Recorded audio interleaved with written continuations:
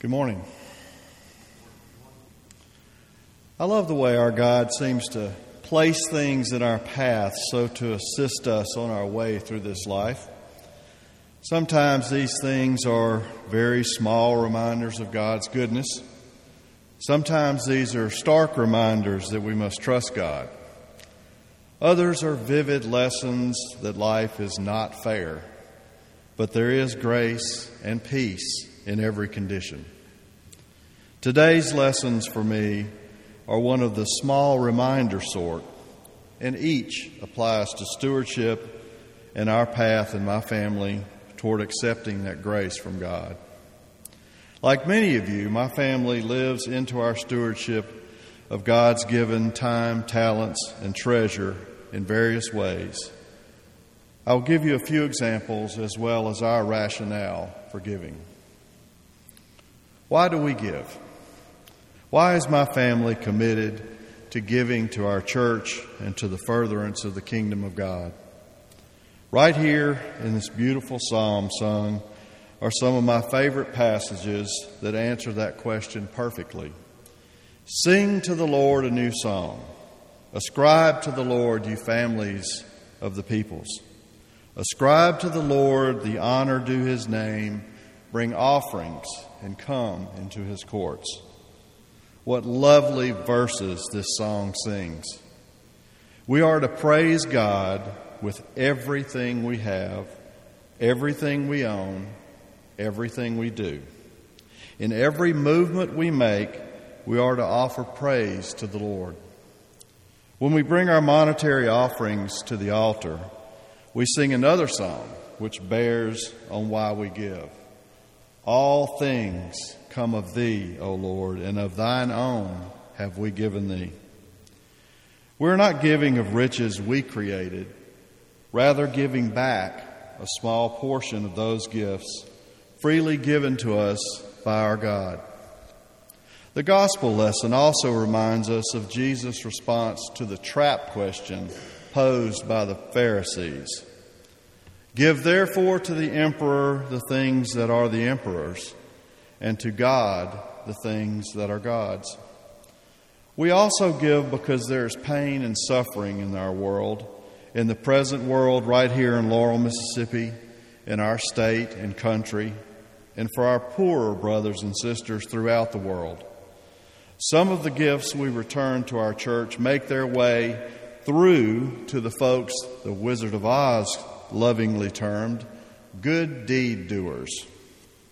God is at work in all these places, here, there, and in all corners of this wonderful earth home. What do we give? How does my family live out our giving?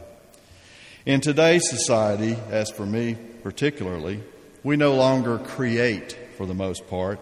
I have no eggs to give, no livestock to hand over.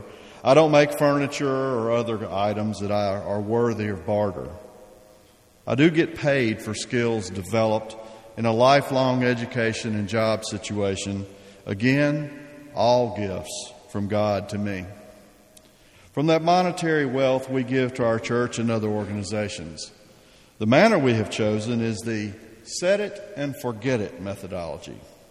Every paycheck I receive, a portion is diverted partially to our charity checking account, my favorite. Over time, the balance in this account reaches a critical mass and we pay it out. This method allows us to fund our pledge and other items and never have to worry about coming up with cash when it's time to make a pledge payment. It requires a little planning at the beginning of the year, and then we just simply let it happen. If we happen to receive some windfall, we can make an additional charitable donation relative to that. Becky and I have successfully used this technique for about 30 years, and it does work. Another and probably more meaningful branch of our stewardship is our time. Paul today in his letter to the Thessalonians issued the ultimate declaration for our daily lives, saying, "You became imitators of us and of the Lord." That's the goal, right? That is very much the goal. To be an imitator of Jesus in what we do and how we treat our brothers and sisters is the goal for sure. I want to tell you a little more about my wife's ministry than mine because she runs circles around what I do with her activities. She's constantly washing and ironing the linens we use here at the altar for communion. She's so diligent and reverent with these tiny pieces of cloth. She not only knows the names for the various ones, but also the usage of each linen.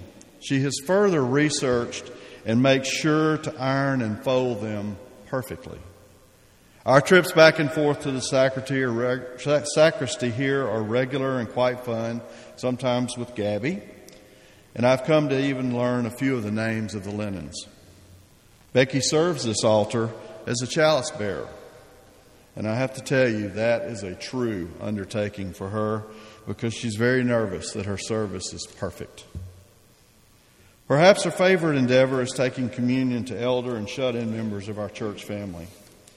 I've gone along with her a few times, and she is truly a servant of Christ as she administers the sacraments and spends time chatting and becoming a good friend to these wonderful souls. On top of that, she spent some time well outside of her comfort zone, joining the Honduras Medical Mission team to Honduras several times, spending countless hours in the pharmacy, taking care afterwards to hug and hold some of these beautiful children. Becky joins me every time I do work in preparation for the mission. She probably actually spends more time, more hours than I do getting ready for our mission trip. As a member of the Daughters of the King, Becky prays daily for a long list of prayer needs. She's likely prayed for you. At Christmas time, Becky spearheads our parish response to the poor in Laurel through our needy family Christmas tree, many times hauling truckloads of donated presents for delivery. She is an imitator of Jesus Christ. I am blessed to be in her company. But after saying all this, I'm still reminded that her gifts are still gifts given and always returns of those gifts that she has received from God. All things come of thee, O Lord. I'd like to close with something that a great friend once told me. Larry Mays was our parish priest in a little small, struggling church in Jackson. He was a smallish guy, but he had the largest smile I've ever seen. Larry was always happy to see you, always giving you his best to strengthen you along your way. Larry went on from our little church in Jackson to become the bishop of the Diocese of Arkansas. And he worked very hard in that position to make sure that everyone had an opportunity to be welcomed and loved. Perhaps one of the best things I ever heard Larry describe was the notion of happy giving. He described those who give because it is the best thing that they can do. They give because they want to give. They give because they are pleased to give. They give because they want to see others enjoy what they enjoy. They give because they are blessed and they recognize that blessings are meant to be shared and not hoarded. They give because it makes them happy.